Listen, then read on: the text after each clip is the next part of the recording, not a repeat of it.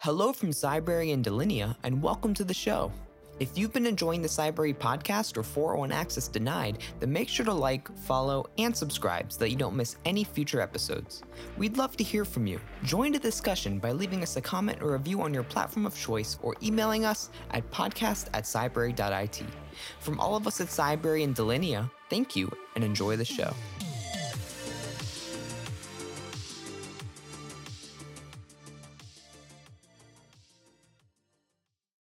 Hello, everyone. Welcome back to another episode of the 401 Access Denied podcast. I'm Joe Carson, the host for the episode, Chief Security Scientist and Advisory CISO at Delinea. And it's a pleasure to be back. I'm really excited about today's episode because we have an awesome and amazing guest on the show. And today I am joined with Jen Ellis. So passing over to Jen. Jen, do you want to give us a bit of an introduction about who you are, what you do, and how you get into the industry? Sure, and thank you for having me. It's great to be here. It's always nice to have a chance to nerd out with friends. I like it. I don't know how much other people want to listen to that, but I enjoy it. So I'm Jen Ellis. I have a fairly unusual role in the security industry, I think.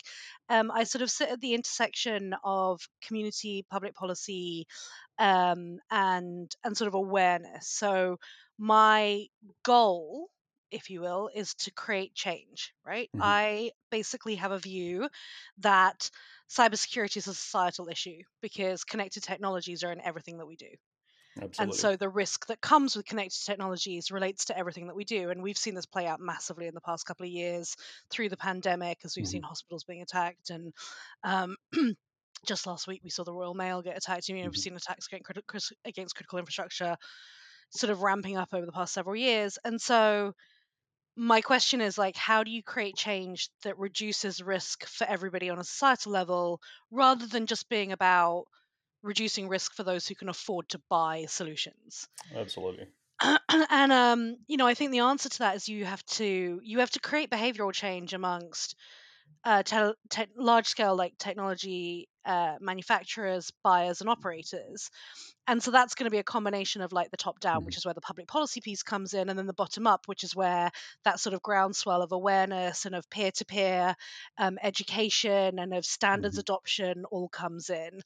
And I sit sort of in the middle of those things, trying to create connection points, I guess. Yeah, in the So yeah, toughest part, the toughest I part don't of the industry. I don't think so. So, I think I sit in the eye of the storm, right? So everything where I am is calm. Everything around me is chaos. It's definitely an interesting spot to sit in. absolutely. And just to kind of, so I mean, absolutely for yourself. I mean, this is always my favorite part of the week is recording these episodes. So Oh because yeah, it does yeah, get me to nerd out, it gets me to talk to great friends and people in the industry, and just also just kind of sometimes get different perspectives and things. Because yeah. when you're doing your in your own rut, you always get stuck in that kind of that continuous kind of feed. And for me, this is the greatest part of my week, where it's basically allowing me to just get a bit of the view from a different part of the world or a different part of the industry that I would typically Yes. normally do in my day job. So it's always one of my fun parts. And for me, so I've always been sitting. So I in what you do, I've always been from the techie side of things in the Yeah. industry. And I remember, quite a few years ago, it's probably going back about 10 years ago, even before that, even late 2009 or so, I started getting involved in this little thing called GDPR and stuff like that, and compliance. I've heard And of so, that. Yeah. so and doing the technical reviews. And I was always kind of brought in from the technical side, not so much Yep. the policy side, but I did get a lot of exposure to those who are making decisions. And when I was looking at I never forget GDPR, because it was always one of those things where when it was trying to get 28 countries to work together Oh and yeah. come to the same conclusion. Yeah. And the moment you introduce many different countries and societies, it gets more complex Yeah. and more complex.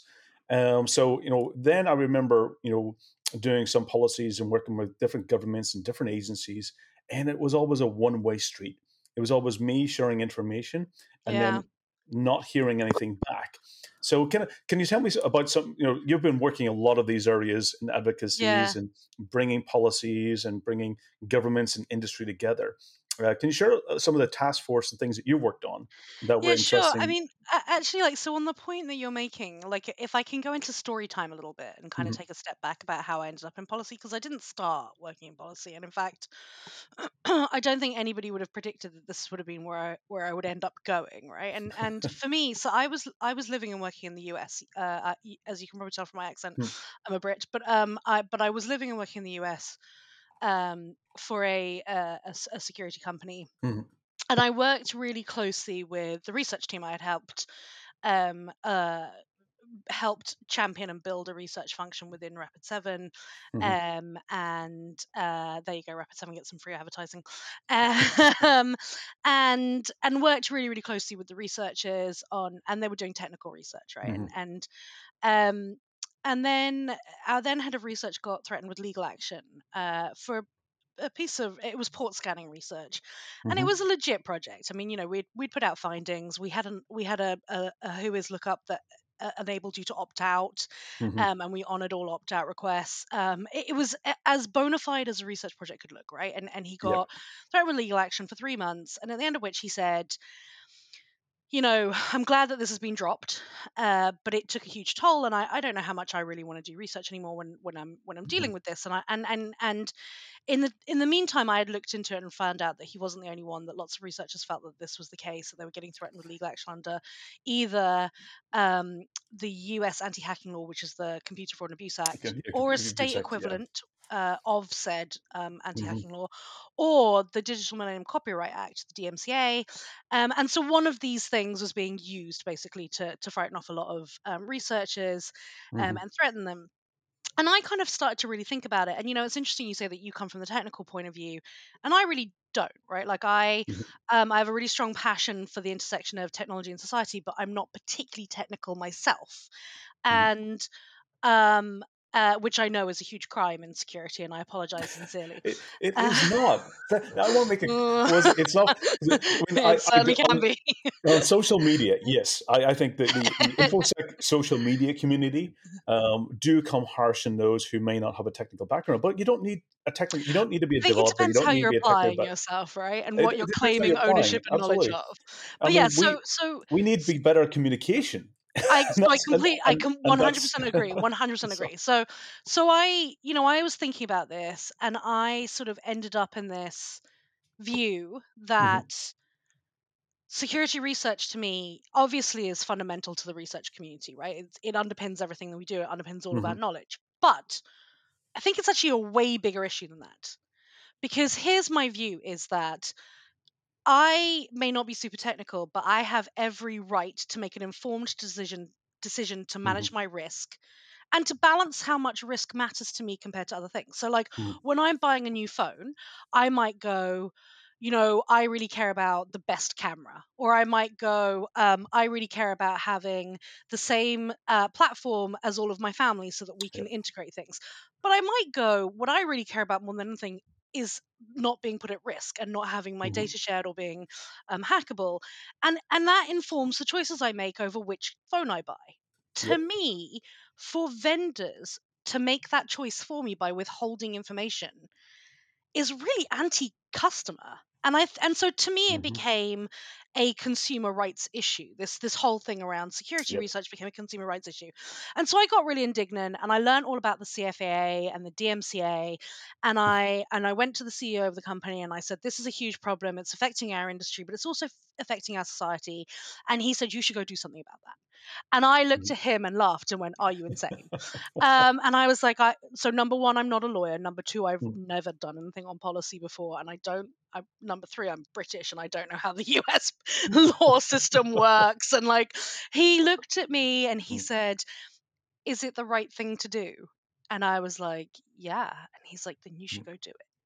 And so I went off, and I don't know if you've ever seen that Family Guy episode where Peter goes Mhm. to Washington, D.C., and he ends up working with a smoking lobbyist. And he's like in his dress with his little hat and he's doing twirlies. I basically was that. I was like in DC, like wide eyed, innocent, going to these government buildings, had no idea what the hell I was doing, getting lost everywhere I went. And, um, and I went and met with staffers on Mhm. Capitol Hill, and they would say to me, it's so fantastic to meet you. You're the first person we've ever spoken to from the security community. And I would be sat there going, like, if you go to congress.gov and you put in cybersecurity, then the list of bills that get returned that have some cybersecurity component in them, and I'd be like, you guys are actively legislating on cybersecurity. And this was back in the days when they were Mhm. trying to pass the Cyber Information Sharing Act, CISA Yep. 2015, right? Mhm. Um, and and I said, like, you're actively working on encryption backdoors and hackback and prosecution authorities and cyber information Mhm. sharing and breach notification and cyber hygiene. And you're not talking to people in the security industry. Like, who are you talking to? And they said, oh, well, we hear from the banks and Mm. we hear from the defense contractors, and we hear from big tech, but Mhm. we don't hear from the security players at all. And I was horrified, horrified. Yes. Well, And so it became a honestly, mission for me, yeah. you It's not a know? bit it's not a bit shocking because a lot of InfoSec people are like, they're always concerned about, how much they interact with the government because some of the things Sure. that they're doing. So there's always Yeah. that wall that they've Yeah. built up over years. So, Completely but agree. it's needed to come down. That wall has It needed has, to it be has. And so, demolished. So, and so, so like that clock, if you look at that, was probably like 9 or 10 years ago now, mhm. right? I don't know, because the weird vacuum of time that was the pandemic means I feel like I stopped counting before the pandemic and I haven't started counting again. But yeah, so it was probably like 9 or 10 years ago. And then uh, since then, the the the the landscape has changed so Mhm. hugely. So at that time, we really didn't have a lot of nonprofits that were doing anything around cybersecurity. And when I say nonprofits, in this sense, what I'm talking about is like the kind that interact with Mhm. governments. So you have trade associations and you have think tanks and you have Yep. research divisions and you have, all sorts of civil society. And there were very few that were really doing anything about cybersecurity. A few that had like focused on privacy were doing a little bit Mhm. here and there. The EFF, who I know are very beloved in the security community, Yep. they were doing little pockets, but like they don't really, they don't lean forward as policy engagement being their number one thing. Although I think they were a bit more Mhm. active back then, maybe. Um, and so now, fast forward the clock to now, there's actually quite a few of them. It is Mhm. quite a big sector. And one part of that was that the Hewlett Foundation, Mhm. what are they? What's their full name? No, it's not. It's not flowing out of my mouth right now. I'll have to think about what they're called. But they're a bit like, if people are familiar with the Gates Foundation, they're like that, Yep. right? They're the huge Mhm. endowment, and they find sort of worthy causes to give money to, and they created a endowment specifically for cybersecurity. They said, like, for Mhm. this set number of years, we're going to fund projects that help advance security on a societal level. And so that meant that a lot more nonprofits could start kind of engaging in Mhm. it. And that's helped with what I would call kind of like the democratization of cybersecurity, because before Yep. that, the way that governments talked about it, it was all about national security.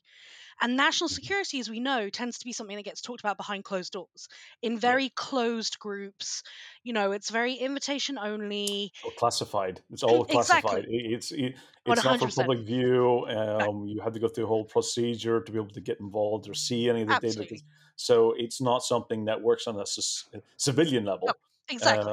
So it's very kind of, Yeah, let's say, behind the closed doors, as you mentioned. You don't get to see it. right. And then I think a few different things happened. So one, there was a massive upscale in the level of cybercrime. Yep. And that made it something that people had an awareness of. It was something they saw in headlines. It affected their lives. And it also and so that moved it into a sort of civilian domain much more as something that Hmm. people talked about. It also meant that governments had to start thinking much more about, how are we going to respond to this and what are we going to do. There was a prediction that I saw last year that cybercrime was going to cost the global economy last year alone $7 trillion. Yep. And to put that into context, the GDP of the UK is about 2.6. Yep. It's bigger than So many countries, yeah, it's even. Yeah. insane. It's There's. insane. And so, like, um governments had to respond, right? They had Mhm. to come up with a response. And in that year of 2021, when we'd already had such a Mhm. such a terrible Mhm. year the year before, The one Um, that didn't exist, the one that we can't remember. Right, exactly. I feel the same way about 20 and 21. But we had that run of Mm, like Colonial, and then 2 weeks later HSE, and then a week mm, after that JBS. And so within a month you had three of the biggest, most high profile yeah. attacks, ransomware attacks against national critical infrastructure, or not national, but critical infrastructure Supply providers. chains, very, very big supply chains, which, Exactly. you have this domino effect. Is once one's impacted, everything that's Oh yeah. downstream can no longer do business or function. 100%. And then we So, had Kaseya mm, maybe like, I don't know, 2 months later. And so, I think what we've seen over the past few years is a huge sort of shift in how we talk about this stuff and how governments mhm, approach it. But what still happens is there's an access problem. And we exist in echo chambers, right? We talk about this a yeah. lot in security because I think in security people are quite aware of it. Like, Yeah, we we're used to working in silos. That's that we we have all, these, we work in our own little silo as long as it doesn't impact everything else. Because in yeah. the background, we were techies. We like communicating with technology and not so much people. I think that's So, true. I think that's true. But I will say, like, I've worked in a lot of yeah. sectors of B2B tech, Mm, and I've never worked in a sector that is such a community as this. mhm. Right. And actually, when we say that, what we actually mean is it's multiple communities layered over the top of each other, right? There's like Yes. the threat intel community and the pen testing community, and Mhm, there are, there's blue team and purple team and red team, and they all sort of layer on top and mix together. mhm. But it is a community. I have never seen a B2B tech sector that has as many events in its annual calendar as security. Security people, for people who exist online, security people love to get together in person. Love it. Yep. Absolutely love it. And I mean, and as a community, we may have a certain reputation for partying hard, and that might factor into why people like it. But I don't just think it's that. I think it's also the fact that people who work in cybersecurity often, it's a real passion, and Yep. that ability to come together and learn from each other, and do what we're doing right now, which is just nerd out together and exchange, Mhm, war stories, I think is just a really big thing for people in security to do. And so we have this really amazing, super mhm. active community, but it's an echo chamber. It's Yep. a bubble, and we all sit in it, and actually the government sector is its own bubble. It's a whole Mhm, other bubble. It's a whole other echo chamber. And so when the government comes to being like in a position where they've got to create policy on something, they know that they need to talk to experts. They know that. They actually want to talk to experts, but they actually don't know how to break into the echo chamber. And because we are so bombarded with messages every day, we also don't really know what to pay attention to go, okay, that's the thing I should respond to. mhm. And we don't know how to break into the government echo chamber. So you've got these like bubbles. I'm like now describing them as if we're basically sort of terraforming Mars and we're living in our bubbles. And that's a little bit what it's like, right? It's like we're all trying to do the same thing and work together towards a common goal, but we're Mhm. sitting in these bubbles and we don't actually know how to reach each other's bubbles. And I think that's where things like, task forces or working groups or policy groups can really be helpful. I think some of the events that we have Mhm, in the sector can help give people access. We had um, we had the Department of Digital Culture, Media and Sport, which is the UK mhm, ministry that basically sets public policy around cybersecurity. We sort of call them the any other business ministry because they cover such a wide range of things. Which, by the way, if you're trying to follow what they're putting out about mhm. cybersecurity, super hard, right? Because you go to their website and you got to wade through museums and theatre and sports, Mhm.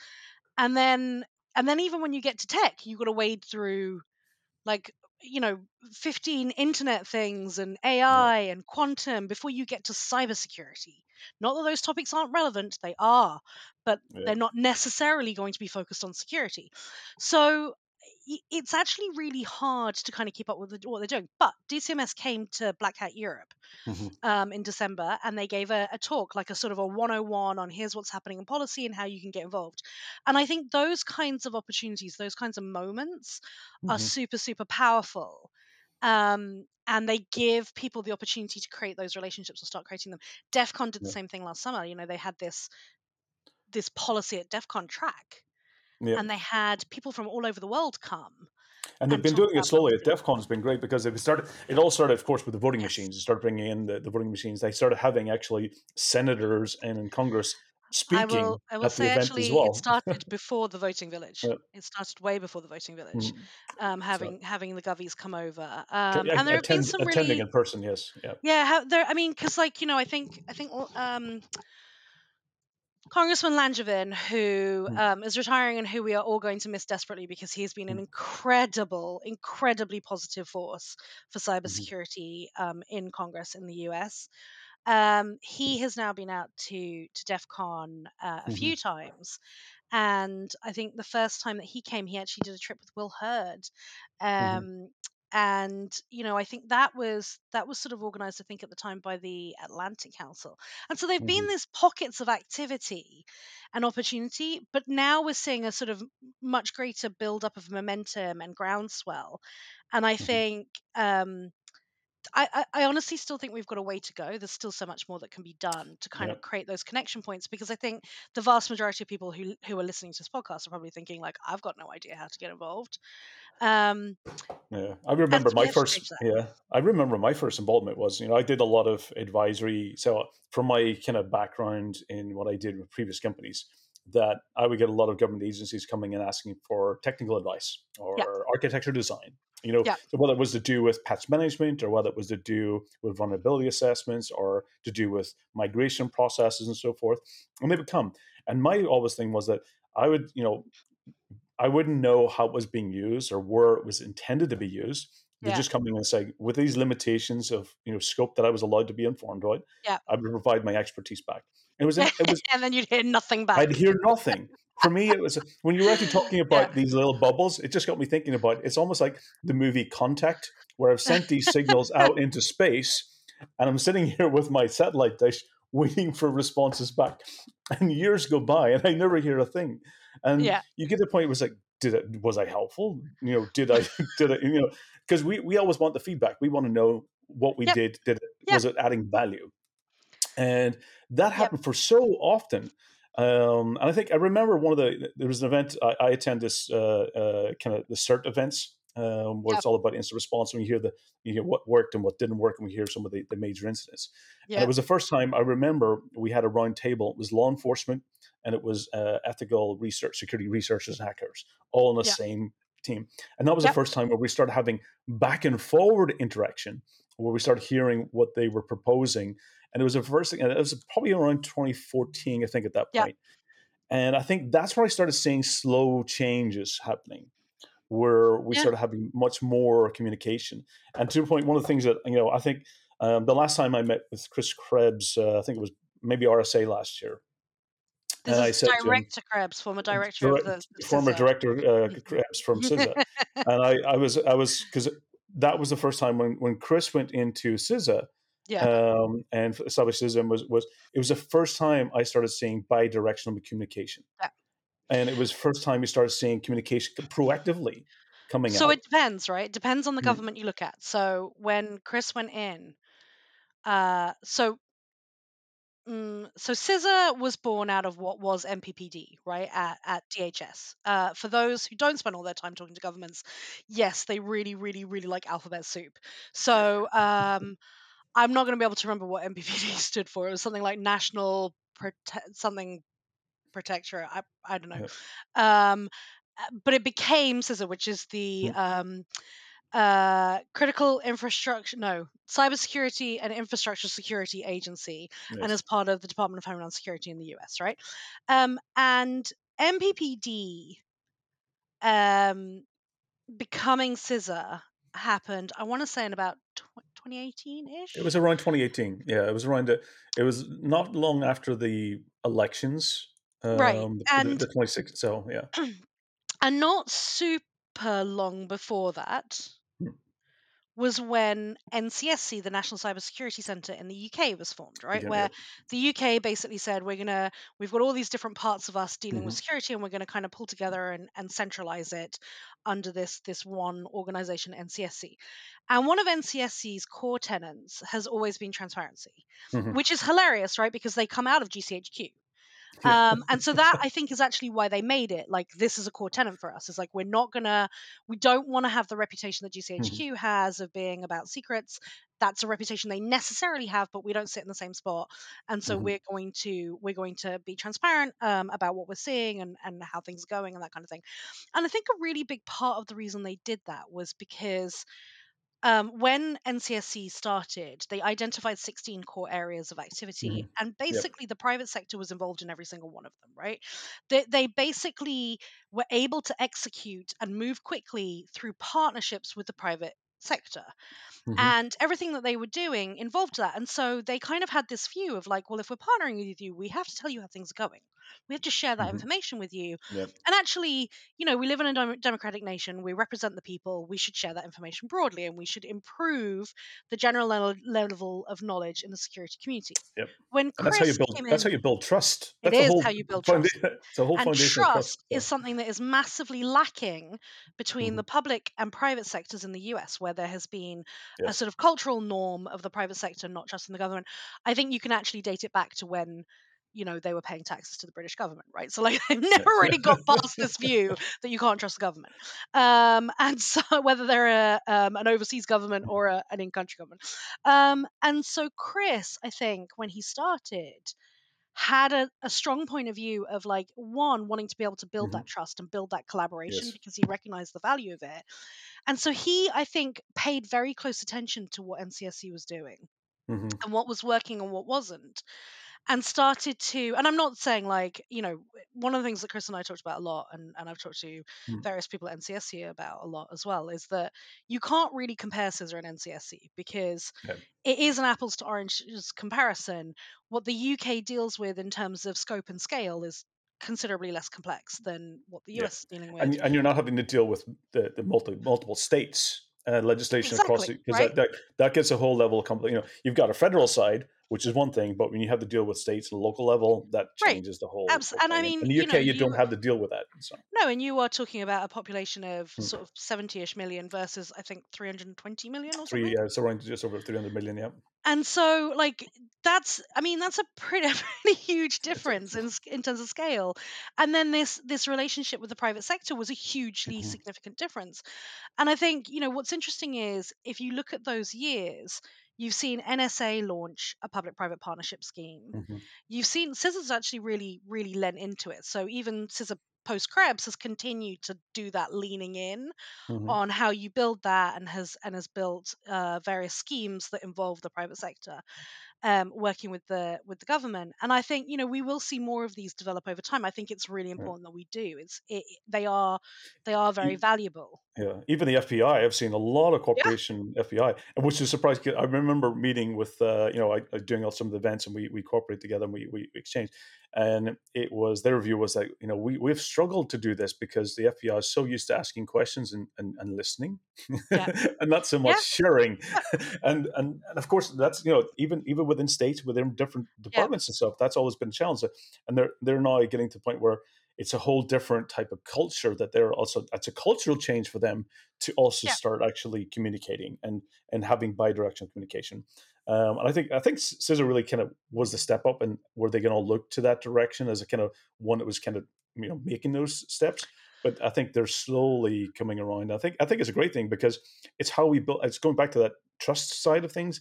It's how you build the trust and how you know that value is being created. Yeah.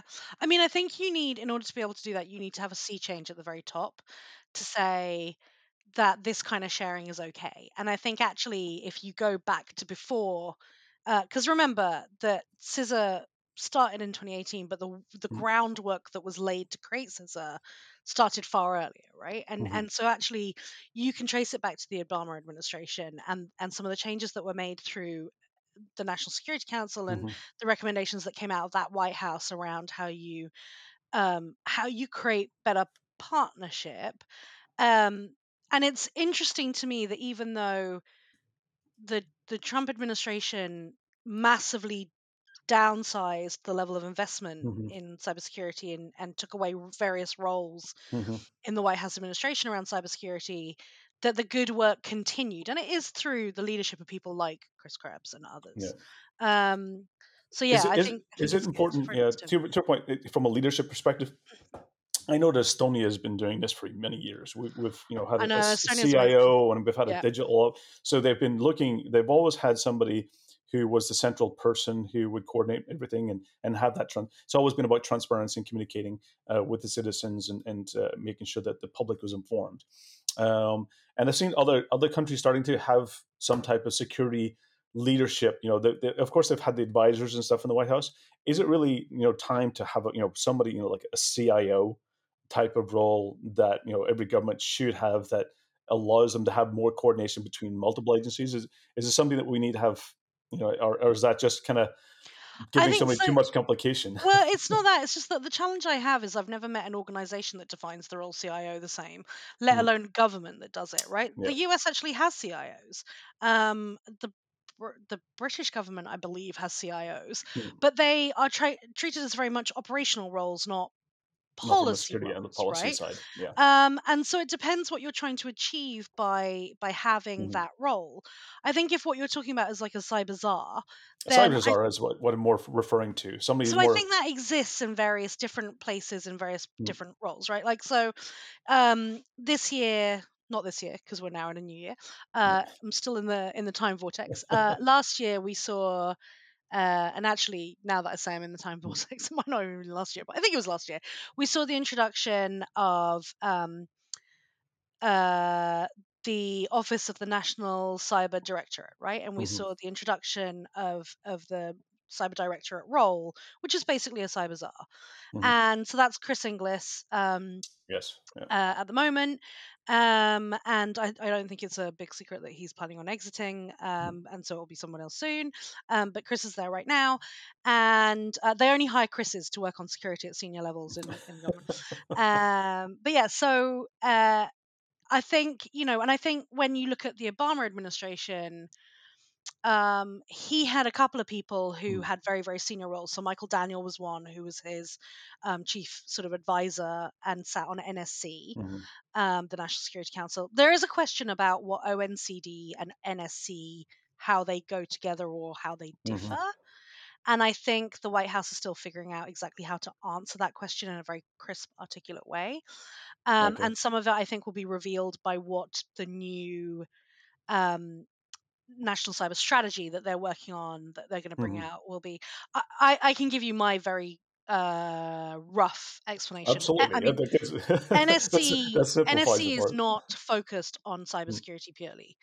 Mm. They are the National Security Council, so they cover any topic relating to national security that Mhm. needs to be focused on or looked at from a White House level, right? That incredibly Yeah. senior level, and they advise the president on it.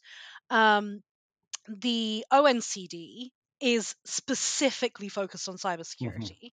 And so you can expect that they will work very, very, very much hand in hand. But Mhm. ONCD should I think, be the ones that go super deep, and then they advise NSC. Um, and then there's also questions about how ONCD sits separately to CISA. I would say Mhm. CISA's focus is mainly critical infrastructure piece, but Yeah. also CISA is very operational, right? They're about doing things to take action to protect, Yeah. right? Either by driving better preparedness and awareness. Yeah, even the best practices for ransomware and some of the Exactly. major Right. vulnerabilities, they become Exactly. almost like the alerts for CVEs now. Right, the Kev list, right? The Yes. known exploited vulnerabilities list, Yeah. which if you guys are working in Mm. cybersecurity and you're not aware of Kev, go check it out. Known exploited Mm. vulnerabilities. It's getting longer and longer. Start Yeah. now. Um, but they're looking at, and they offer free services for certain types Mhm. of organizations. So they're really looking at the operational piece with a heavy focus on critical infrastructure, whereas Mhm. ONCD is sort of across everything on a strategy level. Um, and it it's a big old government, right? They have lots of Yeah. different So pockets of so things. so would they They be all work looking at together. some? Yeah. So would they be looking at something similar to what, for example, the EU came out with, basically about the ratings for cybersecurity for certain IoT devices, Right, such as also what you have in the UK, where they were coming out with the policy about not having default weak credentials as right, part right, of right. Is that what they would Yeah. be responsible for, or? Yes and no. So, uh, the way that in the US it works is if you are looking at creating policy, Mm-hmm. you're looking at Congress. Congress creates So legislation, they could right? legislate the law. They just And then, yeah. right, they create the law, right? But then you can have laws that basically get created by Congress that then say X entity is responsible for figuring out the details, right? Mm-hmm. And you see this happen. So, like, for example, the US passed a law called the IoT Cybersecurity Improvement Act. Mm-hmm. And what it was basically doing was saying, hey, we recognize there's a lot of risk around IoT. We want to be able to change things. We're going to use the immense buying authority that the US government has as a huge entity and say that if you are a US government entity, when you buy IoT, you have to look for certain things. Mm-hmm. And because we want the law to stay up to date and not time out really quickly, and because Yes. we recognize that as Congress, we're not experts in this, what we're going to say is that NIST they are going NIST, who are basically the president's advisors on like the very Yeah. technical aspects of what should be done. They're Defining the standards standards. bodies. Yeah. Yeah. Standards. Yeah. That NIST is going to come out with the what it is and they're responsible for keeping updated what it is Mm-hmm. that these government entities should be looking for. But we as Congress will pass the law that says governments have to do this, right? Mm-hmm. And so uh so you've got two areas. You've got Congress passes like new law. You've got then specific sectoral or relevant agencies that have a specific role who then can help with the regulation. So say that Mm-hmm. you are the FDA, right? Yep. You are in charge of coming out with what the requirements are for medical device security pre Mm-hmm. and post market. um, and so you've got those bits. And then the last area is the White House and its administration can issue rules within the framework that already exists. So that's where you get Mm-hmm. executive orders, right? Executive orders can't Yes. pass new laws, but they can leverage what already exists. And part of that also means that you get like CISA can do something like they can issue something called a binding operational directive, a BOD. And Mm-hmm. that basically is them saying, we, as the cybersecurity sort of guardians, operational guardians, can go to any civilian federal agency and say, you must do X, you must have a Mm-hmm. coordinated vulnerability disclosure program, you must have DMARC. These are all Mm-hmm. things that we Yep. have seen. One of the ones they're working on at the moment is around supply chain, right? They pushed Mm-hmm. that out a while back, and now we're seeing some of the stuff come out from it. So that's sort of how the structure works there, but it differs country by country, right? And Yep. in who does what. In the UK, it's a different setup. Um, Mm-hmm. and I think the key here is to make sure that you always have, I think you always want to have the people who are creating the policy, the people who are in the government as like the technical leads, and then the third like branch needs to Mm-hmm. be the people who work with this stuff day in day out, either engaging directly or through advocacy initiatives like Yep. task forces or nonprofits or whatever it Yeah, is. which is one of the next things we're going to ask. All of this is cross country. Yeah. Cyber crimes are. That's the thing is when we work in cybersecurity, it's not within the national borders. No. Very seldom do you get criminals basically operating. You may Yeah. get certain elements of it. Doing like tax fraud and credit card fraud, Yeah. because of course that has to have some local element at some point. But when you get into things like ransomware, which is almost always cross border, that you're dealing with criminals in other countries where it may not be considered a crime in those countries. And one of the things when I also look at things like the complications as well is similar to EU.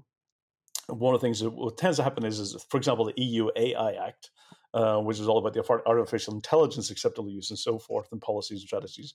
That in Talent, we have the Talent Digital Summit, which is every year, which is then all countries coming together. And what I end up finding is a lot of cases, whatever country has taken the most progress in those policies, that everyone else is coming. They want to hear, can you share the policies with us?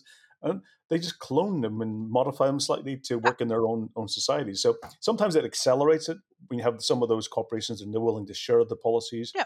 and allow them to be modified. But it seems that how is things like the But Joint Ransomware Task Force working? I mean, but the thing is, right, we want to see this happen Mm, because what you don't want what we want to support is a continuation or expansion of the global digital economy, right? Because it yep. actually benefits everybody and it allows countries that have traditionally perhaps had a harder time creating Hmm. opportunity to create opportunity. So we want to see this continue. And in which case, for global entities doing business around the world, they don't want to have 57 different things that Yeah. they have to learn about, right? Like in the US, there are 57 different breach notification rules for each of the states and territories. Great that everybody has one. And actually, for the most part, the core elements are very similar, And you end but they're up choosing just the most. different enough that you have to like go and look at all of them, or Oh, at least look at each one for the areas where you operate. And wouldn't a federal one be nice because then it would stop that from having to happen? So, absolutely. so we have the same thing right in Europe where Mm, we have this huge complexity over having multiple member states. There's a difference between a mm, directive versus a regulation. yes. Directives Hmm. are open to interpretation in country, whereas regulations aren't. Yeah. So there's a whole level of complexity there. You had mentioned earlier on about the UK IoT Mm, thing.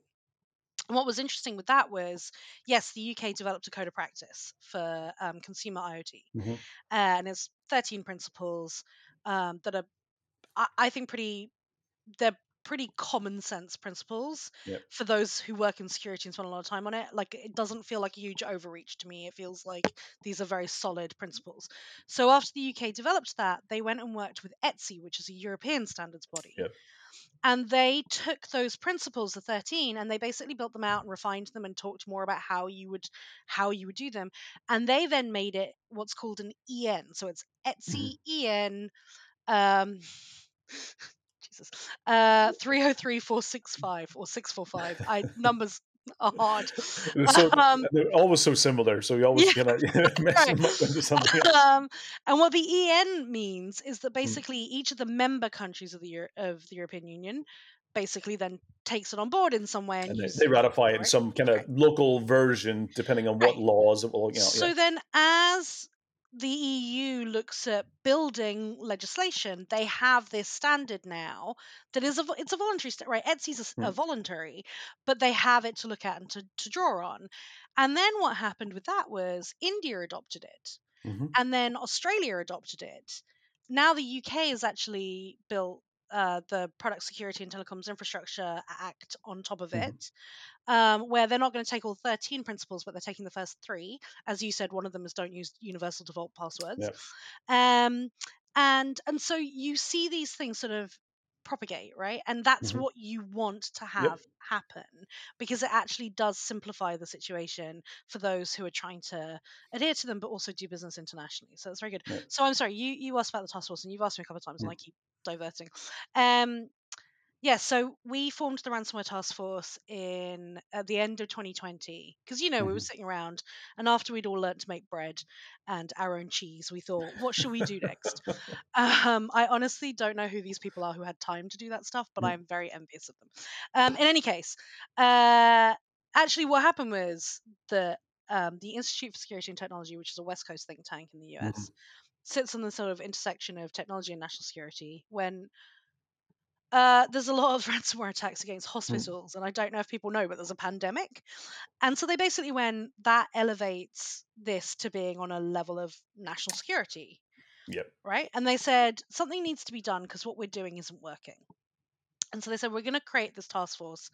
And what was really savvy is they looked, if you think about the timing, they looked at the Mhm. situation, they said, we've had a new administration come in this year. They've had their hands really full with everything going on. But in spring of next year, they've already signaled that they want to do more on cybersecurity, which is not Mhm. hard because the bar had been set very low. Um, and in spring of next year, they're going to be looking at what they should set as their priorities. And if we can get a set of recommendations to them in their hands at that point, then we've got a chance of them looking at them and factoring Mhm. them into their thinking. So they pulled together, like the guy Phil Reiner who put it together, pulled together, Mhm. a group of 100 of his closest friends, and it focused on four main work streams. So how do you deter and disrupt ransomware attackers? And how Hmm. do you how do you help organizations prepare for and respond at scale? So this Yeah. isn't about issuing the advice to like, hey, you should use multi-factor and you should have offline backups, right? This is about what governments can do. It was all about advice Hmm. for governments. And the task force, I Michael Daniels said in the launch that we had all sprinted a marathon, and it did feel like for all of us like Hmm. we had a whole other job, like full-time job while we were doing it, Yeah. because we created the thing in a sort of 3-month window. But we came out with these 48 recommendations aimed at governments around the Hmm. world, and it just so happened, completely coincidental, the report landed, and a week later Colonial happened. And as we've already talked Hmm. about, Colonial Yeah. HSE, right? It like boom, It, boom, it was boom. a whole kind of domino effect at that time, and Yeah, it was where, of course, criminal organizations had started kind of, and ransomware as a service, and you had a yeah, lot more, let's say, criminal organizations out there who were moving into software crime, yeah, and basically, hiring groups of engineers in order to get, some type of, financial kind of participation in the ransomware side. And a lot of organizations have very much depended, as their digital transformation, have very much dependent on digital in order to conduct their business. yeah. And absolutely, the impact is so severe. I mean, interestingly, last year has been a more quieter year, I would say. From my side in instant response, I've seen a bit of decline. I don't know if it's to do with sanctions or to do with devalue of cryptocurrencies in some regards, um, If you want my or opinion, and my opinion is unpopular because everybody would like to declare yeah. this a victory, but I think it's got a lot more to do with Russia invading Ukraine than it has with anything else. That's also my opinion as well. Is I believe that where Russia is a safe haven for many criminal gangs, and they have So was been. Ukraine. Yep, so and And a Ukraine lot as of their well. hackers, a lot of their hackers are busy with other things right now. And Yep. actually, but it's not just the fact that their hackers are busy with other things. It's also the fact that I don't want to sound Mm, hyperbolic, mm, but we actually do kind of stand on the precipice of the potential for there to be a pretty major war, right? mhm, And and actually, in that context, you have to remember that one of the biggest things that allowed these groups to thrive for so long mhm, was the fact that the governments that they operated under either couldn't prosecute them or mhm. didn't because It benefited them. it benefited them. It furthered their political aims, right?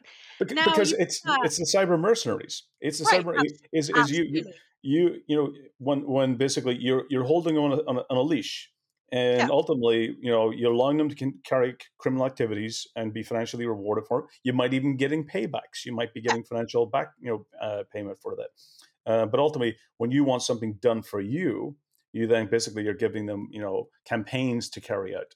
And this is where, the whole cyber mercenaries things is, we know that a lot of those well-known criminal, ransomware gangs have been also carrying out other activities as well, whether giving right. So access or and so so if you forth. think about if you think about the run up to the invasion, right, at the same time that we were seeing Mhm. tanks amass at the border, we were also seeing Biden say to Putin, you got to stop attacking our critical infrastructure or else.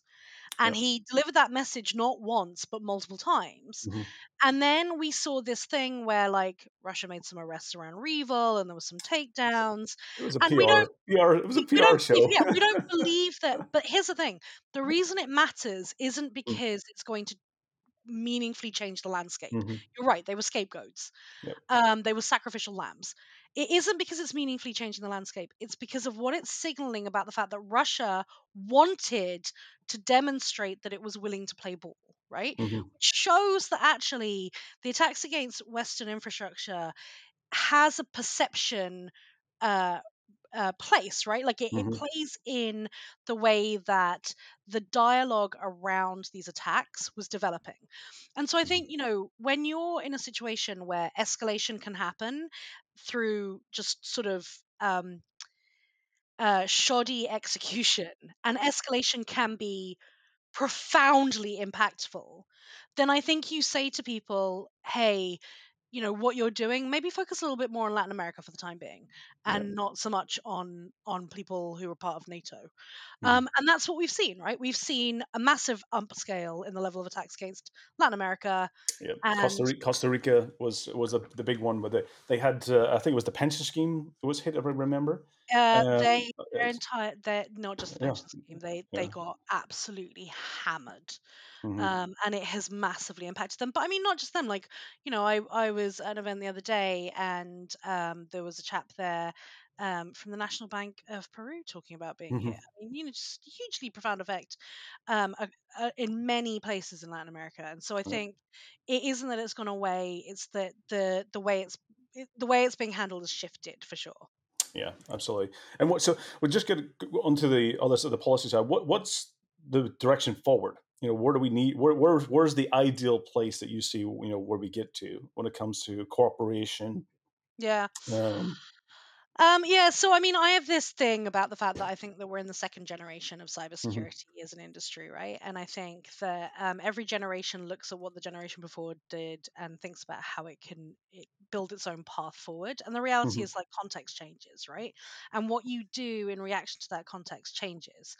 And the reality is that cyber risk is now too big and too costly and too impactful for our industry to remain the way it has been, where it's mhm. been niche and largely actually unbothered because people see us as so niche and so Mhm. complicated, and they don't want to get involved. That's not going to fly anymore.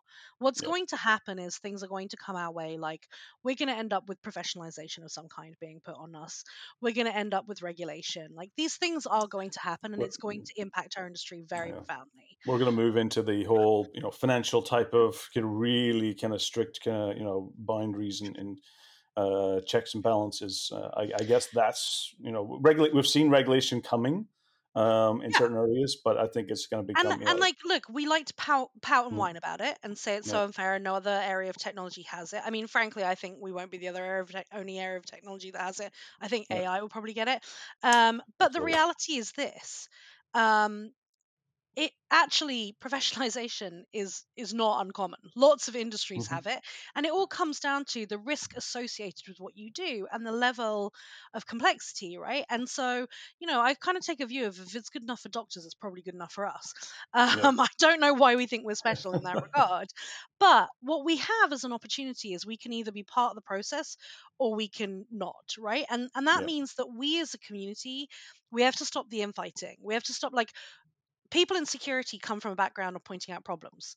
We're Yeah. not always great at pointing out solutions or suggesting solutions or having the patience to be part of creating a solution. And we're also not great at listening in many times as well. What? That's that's the other side, is that we do have to listen to the industries and the businesses in order to how we can help, rather than Well, because we come at a very much a to your point, is that we're the enforcers. We like to, here's what we need to be doing, but sometimes we sometimes are not as flexible as well.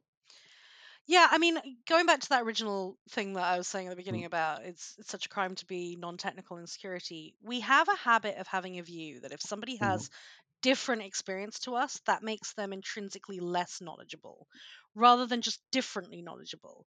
If I go and mhm. talk to somebody in the policy sphere and they're an expert on security, what am I doing there? I want Mhm. them to be an expert on policy, which is not something that I am Yeah. an expert on, right? Like, I'm not an expert on the mechanics of how you create law. And I think probably most people in security aren't really experts on that. But what they Mhm. are expert on is the piece of security that they work on or whatever they've got Yeah. experience of. And if they can bring that to the table and we can get other people who have expertise in law together, then we can create something potentially very positive. So when it comes to looking at things like certifications for our Mhm. industry, we're the people who are going to be affected by them. So we're the people who should figure out which ones we like and which ones we Yeah. should take forward, or it'll get thrust upon us. So I think, I mean, in terms of where the future's going to go, my view is everybody who works in security Mhm. has a choice to make about whether they want to play a role in determining their future or not. And I think if you Yeah. do, it doesn't have to be massive changes. You don't have to suddenly decide you're going to do my job. Please don't. I would like to be able to continue to do my job. I don't want to compete with everybody. Um, but what you can do is go, what are the little things that I can do? Like, how do Hmm. I communicate with non-technical people? How do I communicate with people outside security? How am I teaching people to fish rather than, and I'm not talking fish with a ph, don't go that far. That's too Yes. far. But how do I, rather than just being home IT for everybody in my Hmm. family and rolling my eyes and tutting and How do making we get? dismissive Yeah. comments, How do we how get do I the society around us more secure, how do you more and you thinking said about at it? the beginning, you said we need better communication. Yes. That's it. Like, how do we do a better job of having empathy and communicating with people in a way that rather than them going, oh, it's too complicated, it's too technical, and I don't want to know about it, instead they go, oh, that matters to me. Mhm. Tell me Yeah. more because it matters to me. Yeah. And that's the thing I think everybody can play a role in. Yeah. I think it, also, from when we talk about Miko Hipman talking about that we're no longer, we're in a society, we're no longer just protecting computers anymore. We're protecting basically society. And I think that's the mindset we have to Like, get into and start thinking beyond the scope of kind of where we're coming from in the past, that what we do has a much more society impact today than it's ever done before. could agree And more. it's not just a computer at the end of it, it's a service. And then that service could be, keeping people alive. It could be providing electricity to people's homes. It could be, you know, funding the whole financial industry. And, a lot of it, we have to understand that it's no longer just a computer or server. This has basically societal impacts. It's a service, and we're there keeping the lights on in many cases, and we have to look beyond the code and look beyond our tacky kind of. I'm a geek at heart, but I always have to remember that at the end, this is providing some type of function or some type of service. I could not agree more. And I think some people listening to this might feel like, well, I just want to do this as a job.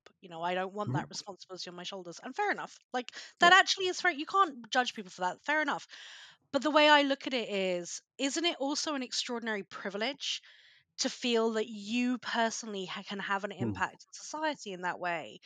And actually, yes, it's a heavy mantle to be a protector, but it's an extraordinary thing to know that Yeah. that's what you do with your time, is that you protect people. I think is incredible.